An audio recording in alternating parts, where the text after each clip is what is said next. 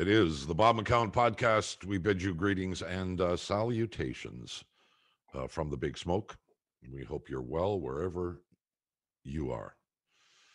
Yours truly, Bob McCown, along with John Shannon. Hello, Robert. Today, the head coach of the Winnipeg Jets. I must say this. This is probably overstated, but he's one of my favorite guys.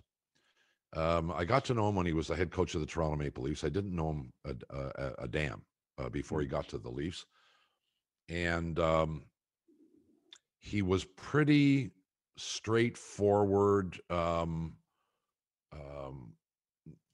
not overly gregarious, not particularly funny when I first met him. But then you get to know him, and he's just one of the most delightful guys you'd ever want to meet. Paul Maurice is going to join us in a bit. It's interesting you say that. He's a soothing talker, and he seems to explain the game rather simply. I think he's done a remarkable job in Winnipeg, not only behind the bench, but in talking to a passionate fan base. And he's got a really good hockey club, Bob, and they're going to be reckoned with before this season's over. Well, I can make the argument, he's had some level of success every place he's been, and he's done it. I think he's done a good job every place. But he's landed in Winnipeg, and who knows, might be there till he finishes coaching. Well, you know what? They made the biggest trade of the season in getting Pierre-Luc Dubois, and he's going to be the type of guy that'll have a great opinion about the firing of Claude Julien, which happened Wednesday. He's a coach's coach. He's somebody that's fun to listen to. We'll talk to him in just a minute. Paul Maurice of the Winnipeg Jets when the podcast begins after this.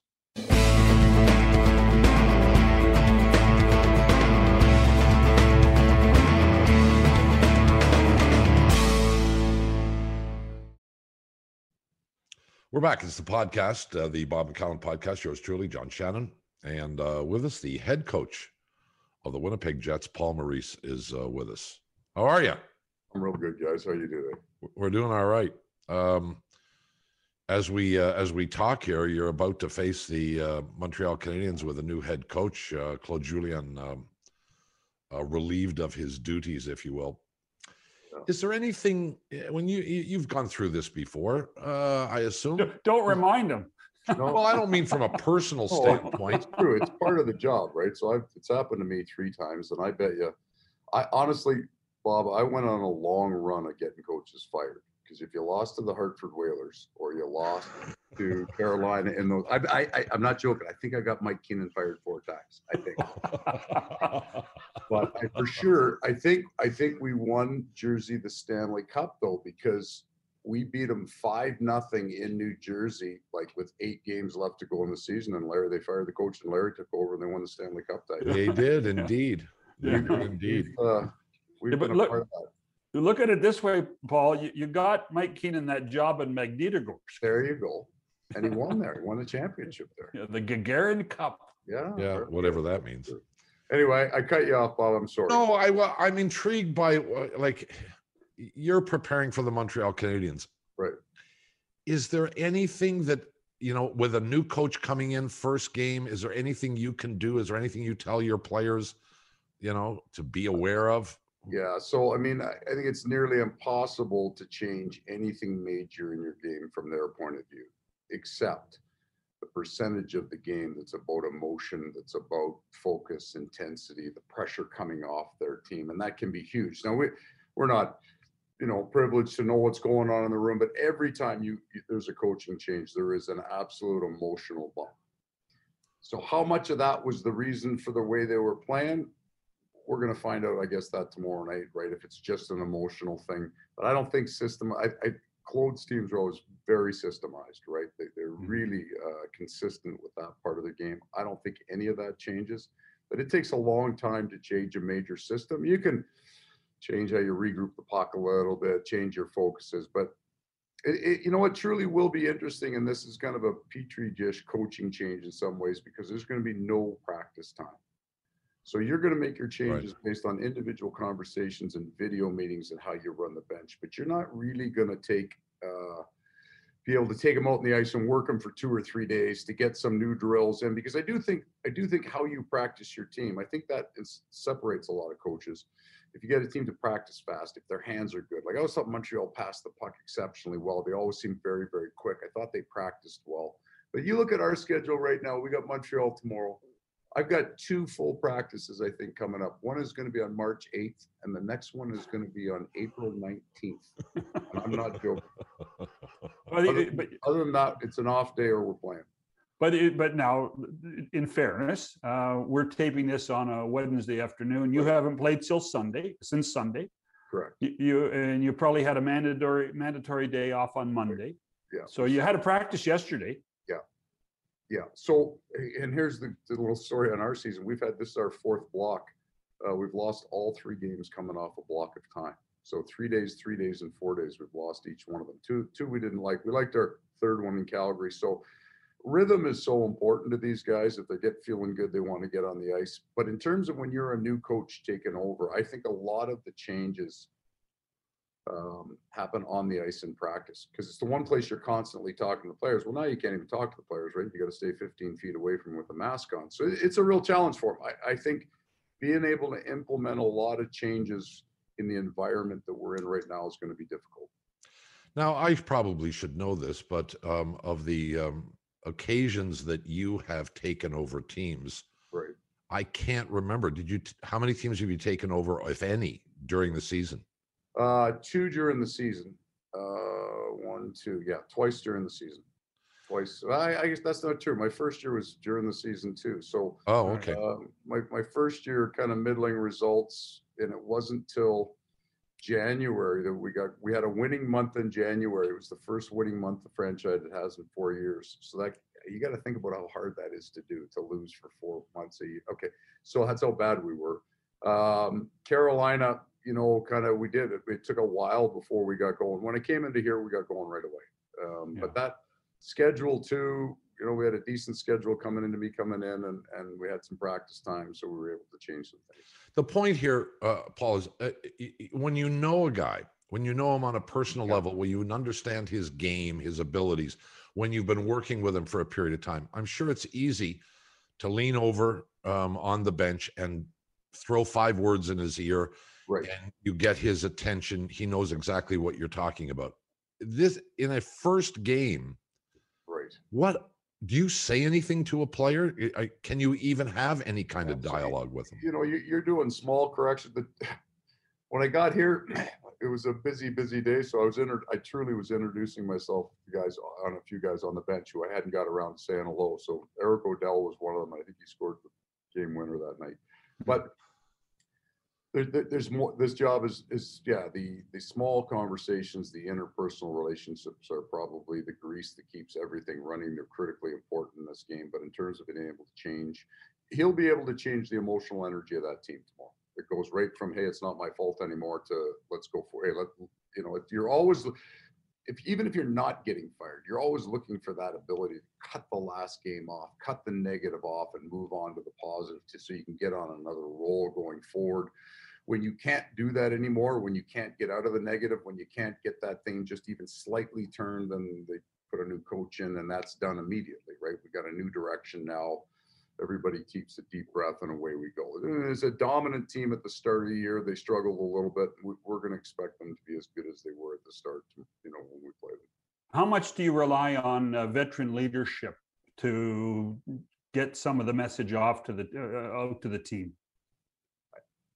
I would wait on that. I think you wait. I think when you will first walk into a room, you don't want 5 messages. You only want 1, right? Okay. I'm the new guy. This is the way we're doing it. And I think the veteran guys are going to listen. They'll do it. But they're also assessing, okay, who is this new guy? But I think when you first walk into a room, there's not a lot of messages. There's only one. You're the guy driving that bus. And that's probably true in every room. And that works for a while. And then eventually they take the keys from you. This is a challenging year by all standards. What specific challenges are there in playing a team as repetitively as you guys are right now, given the COVID situation, what, 9 games against everybody and back-to-backs and 10 all this against other some, Bob. stuff.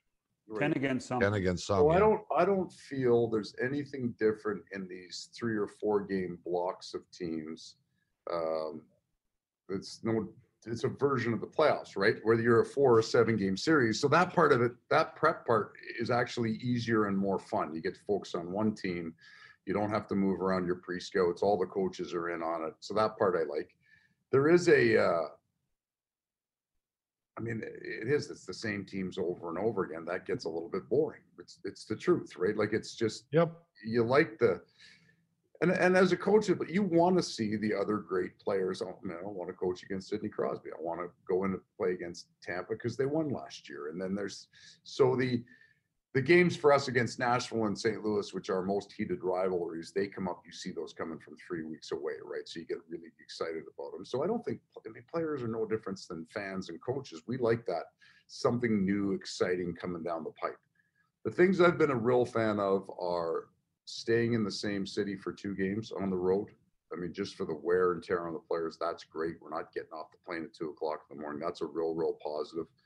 But just started to lately kind of pick up, we got Montreal twice, and then it's Van again, and then Montreal again. And then you start to get a little bit, could you throw a New York Rangers in there every once in a while? Just change things up a little, be nice. Actually, it just occurred to me that your team is in a different boat than all the other Canadian teams, because you're in the previous years, you're the only Canadian team in your division. You go north-south. So this has been a little bit of a change for you when you play Calgary, Edmonton, Vancouver, and then Ottawa, Montreal, Toronto so much more.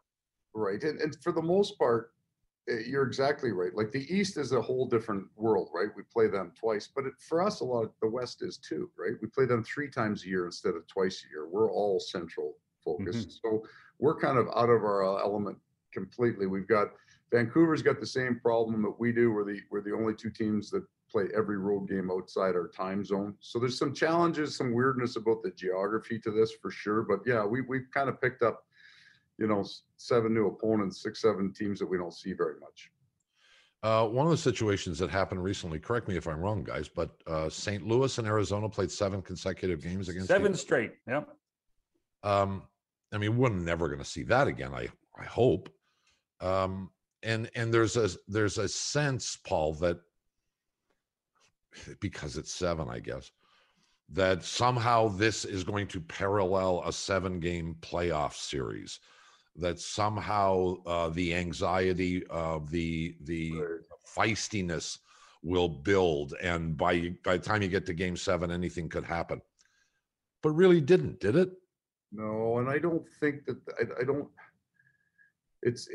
it's 7 games no matter what, right? You win the first 4, you still got to play the last 3. So there you go. Doesn't build as this thing stacks. And I think what you'll find with if you get into a 5-game series or a 4-game series, they're going to be flashpoints where you're getting fights and scrums, right? The things just absolutely blow up. But then I think it just levels flat out, and it's kind of, here we go again. Okay, we don't want this stupidity to run 4 more games. So it also gets very quiet in some of those games where you expect them possibly to be really physical, but something will blow up and around the net front, and it'll get real nasty for a little bit. But it's not the same thing. It can't be the same thing.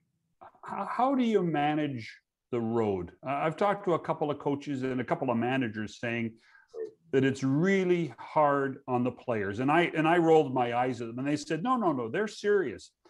When you think that a player, when he's on the road, can only go to his hotel room, he can only go to the rink and maybe the players' lounge, and you're in the same town for 3 or 4 days, right. That's a bit of a sacrifice. Yeah. So try not to get too. I'm lucky, we all have home lives. This COVID has been a challenge. It's been a year now. Like, we're March 11th last year, we got shut down, and you start to appreciate. I want to be respectful how I say this, because this hotel that we're locked in is a really nice hotel, right? So it's not that bad.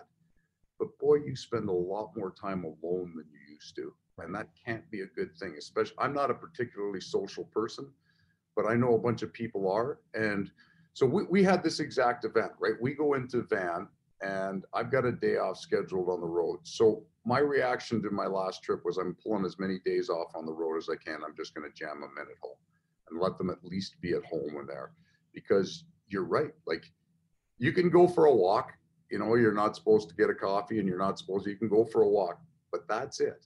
Like, you're pretty much isolated the entire time. And these are active young people, right? They're used to doing stuff, even if that's just going down to the rink. So if you bring them down to the rink during the regular season, they would complain that you're always bringing us down to the rink. Now these guys are dying to get to the rink, right? So we had an off day here, and Mark Scheifele had a hockey school. So he texted a bunch of the guys. He gets to the ice here. He says, I'm going out. Coaches, you know, can't go. It's a pure off day. And he's got 8 or 9 guys out there just passing the puck around because they got nothing else to do. So Right. I was thinking about that for people maybe who aren't in the structure of their life, that we have so many people around us, that this is a very difficult, loneliness is a very difficult thing. And we felt that on the road. And the young guys can't even play video games really against each other in their hotel rooms. I mean, because by the way, your team is rather famous for video games. So. You're at the mercy of the internet speed at your hotel, right? These guys would sleep in a motel if they got the right internet speed. Let's get our priorities set. Can I play my game? Well, that's interesting, you guys talking about that, because I was just going to bring that up. So for 20-something-year-olds in this era, video games consume your time and your life in general. What do you do when you're sitting around the hotel room? So the interesting part is that nothing much changes for coaches then, right? Like, at the end of the day, whether you're sitting in your office, at the rink, or your hotel, there's a big chunk of video that you got to watch. So post game, if you don't do it on the plane, it takes me about 3.5 hours to get through our game, get at 8, and then you got to get a meeting together, and then you've got your pre-scouts lined up for the next night. So that's 2 or 3 hours, and then you have dinner. So, and then there's games on. The one nice part about being on the West Coast is you're watching hockey from 4 o'clock on. So your day gets consumed by the same things. It's just in a different place. Okay. But players don't do any of that, right? So they've got so much more time to just kind of, I mean, I don't know what they would do on that extra time, but we talked about that. The length of our road trips is considerably longer. And today I just went through it with my team services guy, and we pulled our road days, our off days on the road. We pulled them out so that we could put them at home. Like after this homestand, I think you're on the road. It looks like the whole month of March almost. Well, we're going to leave March 3rd. We come back for 2 games, and we get back off the road March 30th. Wow. Yeah, we played 17 games. 17 games this month, the month of March. That'll be the most games we've ever played in a month. Your organization made almost inarguably the biggest trade of the last while, and we want to address that and how it's gone and the thought process behind it. We'll do that when we come back, and the podcast continues in a moment. This Valentine's Day, Dunkin's got the perfect pairings to show your love. So get down on one knee with a dozen brownie batter donuts and a Cocoa Mocha signature latte. Or make them swoon with a strawberry dragon fruit Dunkin' refresher with a Cupid's Choice donut. Are you ready for love? America runs on Dunkin'. Price and participation may vary. Limited time offer. The head coach of the Winnipeg Jets, Paul Maurice, is with us. Yours truly, Bob McCown, John Shannon here. The Dubois trade was not a shock, but it certainly is a big trade, an impactful trade to very high profile and prolific guys involved in the deal. This is not your responsibility. You're the head coach, not the general manager, but I assume that you are consulted on these kinds of things, or at least made aware of conversations that are taking place. Yes, no? Sure, you're aware of all of it.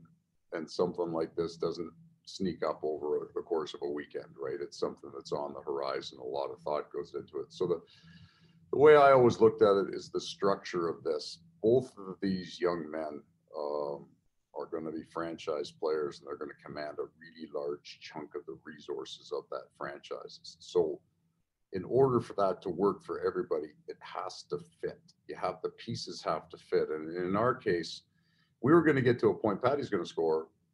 This guy's as brilliant a shooter as I've ever seen him. I don't know, somewhere between 40 and 60 goals for the next 10 years.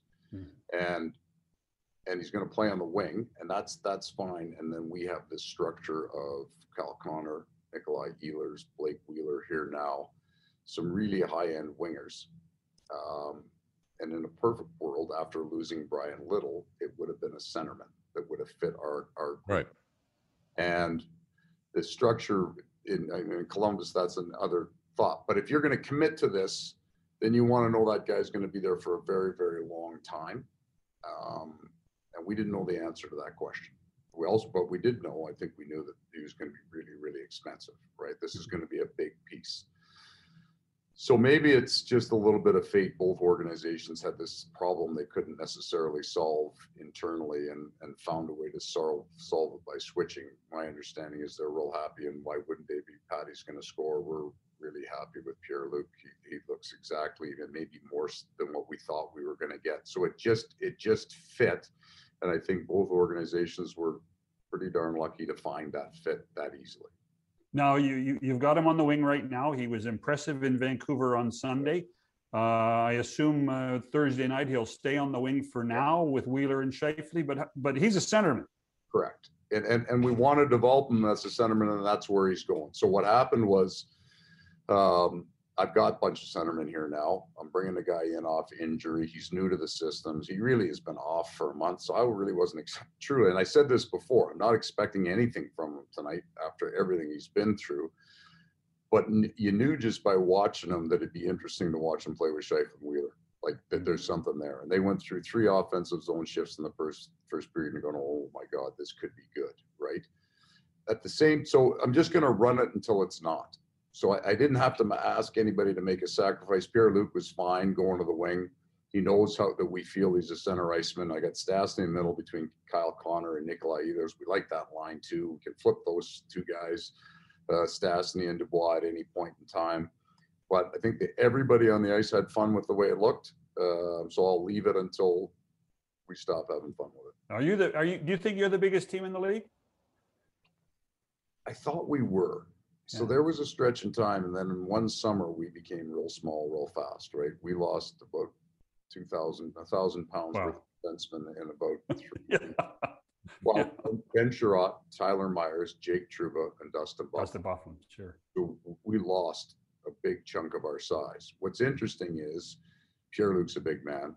We're bringing Derek Forbert, and then Logan Stanley kind of at 6'9" or 8" or whatever he is, came out of the blue, and he's a big man. So we got back to being a little bit bigger pretty quick.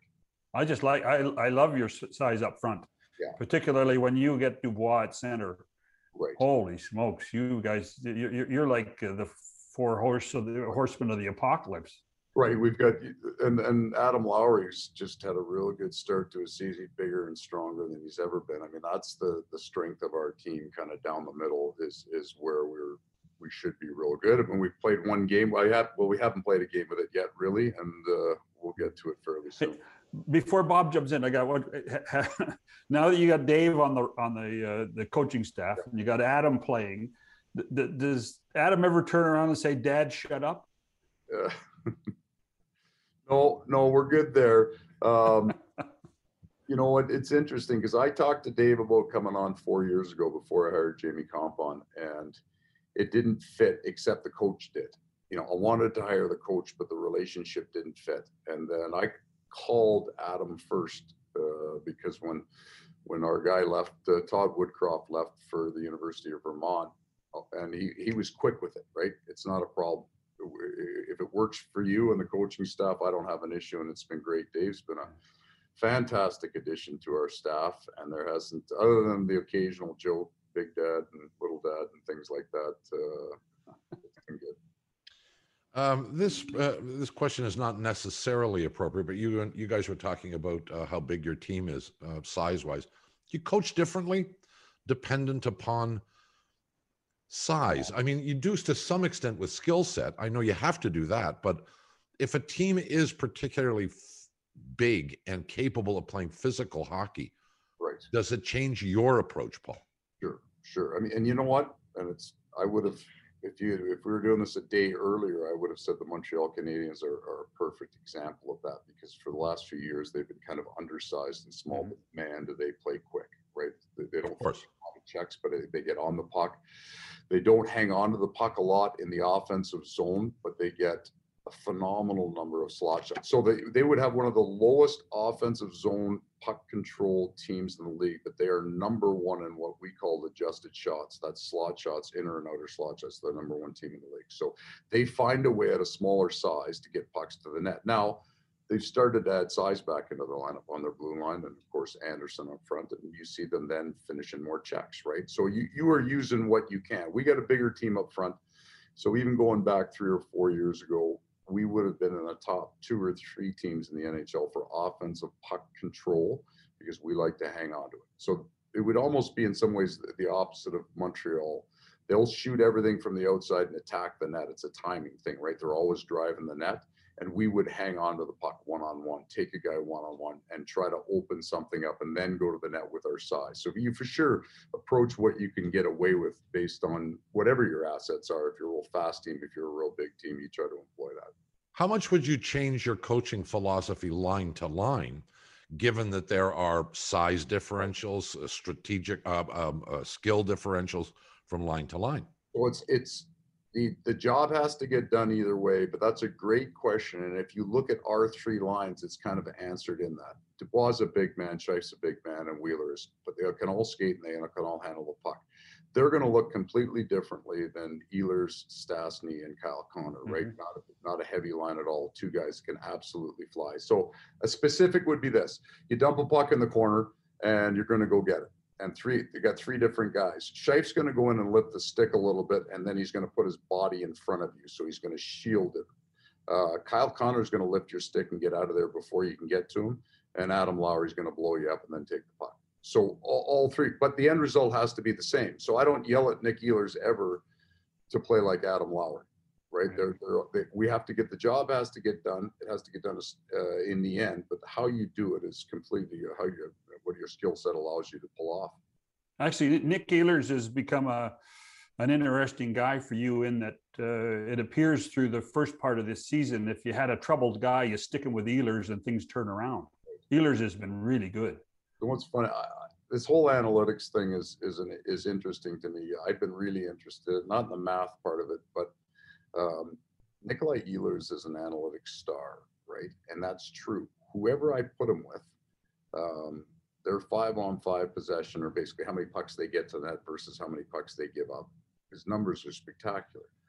Part of that, though, is if I'm playing Nicky with you, I'm probably not running you against the other team's best. I'm looking for an advantage, right? I'm not going to, I might, but I'm not looking to play Nicky against Austin Matthews or McDavid. I'll try to find another place for him to play. So you're right, though. His numbers, and wherever I needed a line to get a jump, they go with Nicky because he gets going. So if you just take it to the kind of the subconscious part of a hockey player's brain, if they're out there and they're getting chances, right? You've heard that thought, hey, I'm not scoring, but I'm getting my chances. Well, if you play with Nicky, you get some chances, whether it's him or something. He just generates offense. So you start to feel better about yourself, and all of a sudden you got a line going.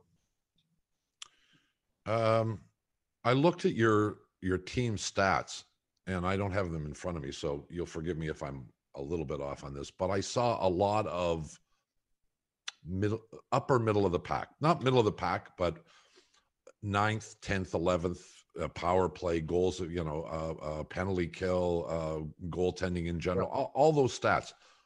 How do you feel about that? I mean, you'd like to be 1-1-1 right across the board, of course. You know what?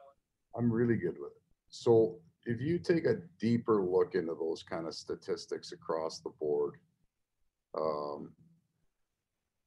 if you look at the Stanley Cup champions over the last 10 years and you were to rank them relative to the rest of the league in all the important categories, the one thing that would be fairly consistent is they're pretty darn good defensively. And I'm talking about Tampa or all of those, we look at these high-end goal scoring teams. It's actually that defensive number might be, and then you can go deeper in the analytics, but let's just do it as goals against.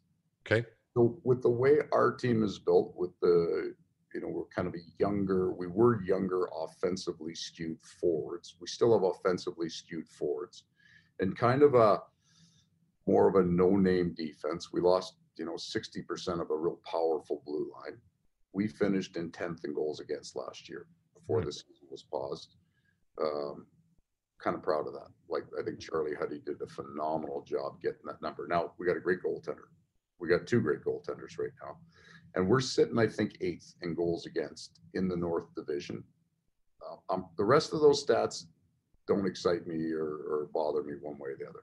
Where you sit goals against matters. We went from 5th in the NHL the year we had 114 points, and we dropped to 17th. And that for me is attitude more than anything else. I mean, yeah, that's with all those big defensemen that we had. Then we got ourselves back up to 10th. We're sitting 8th now. That's the number that I take some pride in, or I get growly when it starts to slip. You talked about two great goalies. What's your ratio? How many times are we going to see Brossois the rest of the way? Well, I'd like three out of 4 for Helly is what I'd like to do. 75% of the take. We've got 3 sets of back-to-backs in this crazy month of March. I'm looking at my calendar when I'm answering this question, but yeah, LB would take all 3 of those, and then I'll find him if I can 1 to 2 more. He's really grown, hasn't he? You know what? Every year since we had him, he'd come into camp wired and phenomenal out of the gate, and then eventually Connor's schedule, I think, affected him. He's not lazy. This guy works at it. I think that he's going to have a phenomenal year this year, and it's going to be because of this condensed schedule where I have to play him more, where he actually gets to stay in a rhythm and show what he can do. And then I think we're going to have to really fight hard to pay him for next year because somebody's going to want him. Anything else, John, before? Well, the interesting thing is you've mentioned Mark Scheifele's name almost in passing, Paul, and yet if you were to talk about the most valuable players to teams across the league, you might have to put Mark Scheifele in the Hart Trophy conversation right now. I'm an Ehlers fan. I think Nick Ehlers is spectacular. But I've watched your team the last couple of games, and Mark Scheifele is spectacular. What happened to Mark is, so I'll give you 2 examples. He goes into the 7-game series that we play against the Nashville Predators a few years ago, and he sets a National Hockey League record for road goals in a series, and that's the best hockey I've ever seen him play because he is fantastic offensively, and he's getting better, right? Like his hands, believe it or not, his hands are getting better. The things he can do with the puck. But this year, he made a concerted effort to be a grinder in his own end. And when he does that, I take him over anybody. Like when he's a big, strong kid. He's a big, strong young man. And when he puts that kind of grind, and we're starting to see, and that's all maturity, right? Right. When those guys get a little lower, we can't win if I'm the number 1 center and I'm not competing in my own end. He's starting to do that. Lo and behold, he's also creeping up the scoring list. So big fan. Yeah, and the other thing is, you and I exchanged some texts a few weeks back after you publicly came out and defended your captain, Blake Wheeler. There are lots of reasons to do that. But in the end, it has to be assuring for him that you have his back. So I would hope so. I would think so. I think the players know that I don't lie to them, and I don't lie to the media. And there's a bunch of stuff I don't tell people, but I'm real honest. I've never seen a guy, and I've had some really, really good ones, right? Like you think about captains, I've had Ron Francis, Matt Sundin, some like high-end Hall of Fame guys. This guy is right there in terms of his everyday what's best for the Winnipeg Jets. And the story's not out there here. It's not. And it makes me angry because I've seen him play with broken bones over and over again. And what am I going to go and tell you that before? Hey, listen, the guy, he played with a broken heel last year, couldn't walk, but he's on the ice doing everything. So as a coach, you're kind of going, that's all you could ever ask. And he's taken some heat for his play, and he had like 11 points in 10 games. Mm-hmm. So I was angry at all parts of it, and it was a plus-minus stat or some bullshit, I don't know, Corsi stat or something, and I just, right? Like, I've seen this guy play with everything. He's had 2 weekends where his plus-minus got lit up, and the one that he was getting killed for, it was absolutely not his fault, right? The other guy on his line just pooched him, and he got killed. So I was just at that day, and I was lucky because if they had caught me 5 minutes earlier, it'd have been just one long beep, Yeah. It was just, anyway, I got I'll call La- the gap. I love his- last one from me. You will play an entire season not seeing 3/4 of the other teams in the National Hockey League. And the dilemma that I guess we all face, well, those of us on the outside at the very least, is how does one measure an individual team when there's no barometer by which to judge? Tell me what you think of the other, what are there, 6 teams in the Canadian division. Are you in a good division? Are you in, what do you think? Yeah, so I think that's a really, really good point. And I wouldn't write too many heavy articles about anybody in this league being that good yet, because you just don't know. You don't. Truly, like, so I think Ottawa's quite a bit better than people give credit for, because I don't think they're very far off where we were about a year or two before we had 114 points. Heck, they beat you. They beat you. They're going to beat everybody. Yeah. And they beat us, but better yet, in the games, otherwise we beat them 5-0 one night. But other than those other games, it was just like their last game. It's a scratch and claw. It's a better team than you think. After that, so I was just telling Chevy this. Over 82 games, you'll go in some nights, you're feeling good, your team's feeling good. You know your opponent, you're a little stronger than them. It's not about arrogance. You know where you're at. You're going to beat them that night. And you can feel it. And I haven't had that feeling yet going into a game this year. Walking in, okay, I think we're feeling good. We're playing Calgary, we're playing Edmonton. There's nothing for you to feel good about. And so I'm completely off this media, like, let's kill the Vancouver Canucks because they're terrible. Every game that they beat the heck out of us the first time we played them, and we had to scratch and claw to beat them. I find that walking off the bench every single night. There's no easy night. I also know when I turn on and I watch Colorado and Vegas go toe-to-toe, or I watch Florida and Tampa go head-to-head, or you watch Boston and Washington go on, I'm probably disrespecting, another really, really good team. There's some big boys out there, right? We don't have we don't have the bottom end of a division. Whether we have a true top end of the division, we don't know yet. Right. Find out in the Stanley Cup semifinal and not a moment before, right? Okay. You always tell us, Paul, that you like to tell the truth, and this one's totally off the board. Good. A year from now, we're supposed to be in Beijing with the Olympics. Do you want to be on that coaching staff? Oh God, yeah. For the Chinese team? How about the team in red? Oh yeah, come on. That's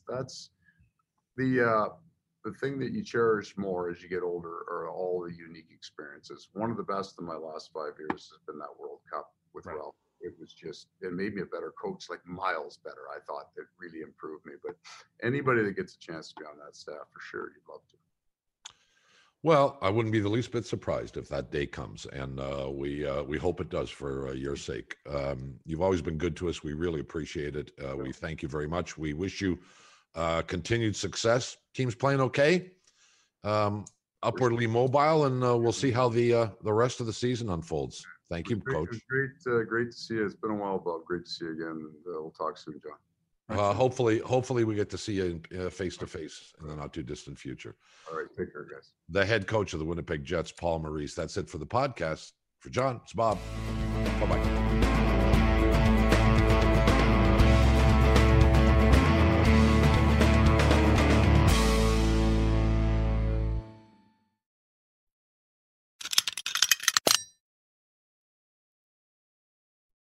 If you own a vehicle with less than 200,000 miles and have an auto warranty about to expire or no warranty coverage at all, listen up. CarShield has a low-cost month-to-month vehicle protection plan that covers more parts than ever. Visit carshield.com/audio to find out how you could pay almost nothing for covered auto repairs. Drivers who activate this vehicle protection today will also receive free roadside assistance, free towing, and car rental options at no additional cost. Get your free quote today at carshield.com/audio. That's carshield.com/audio.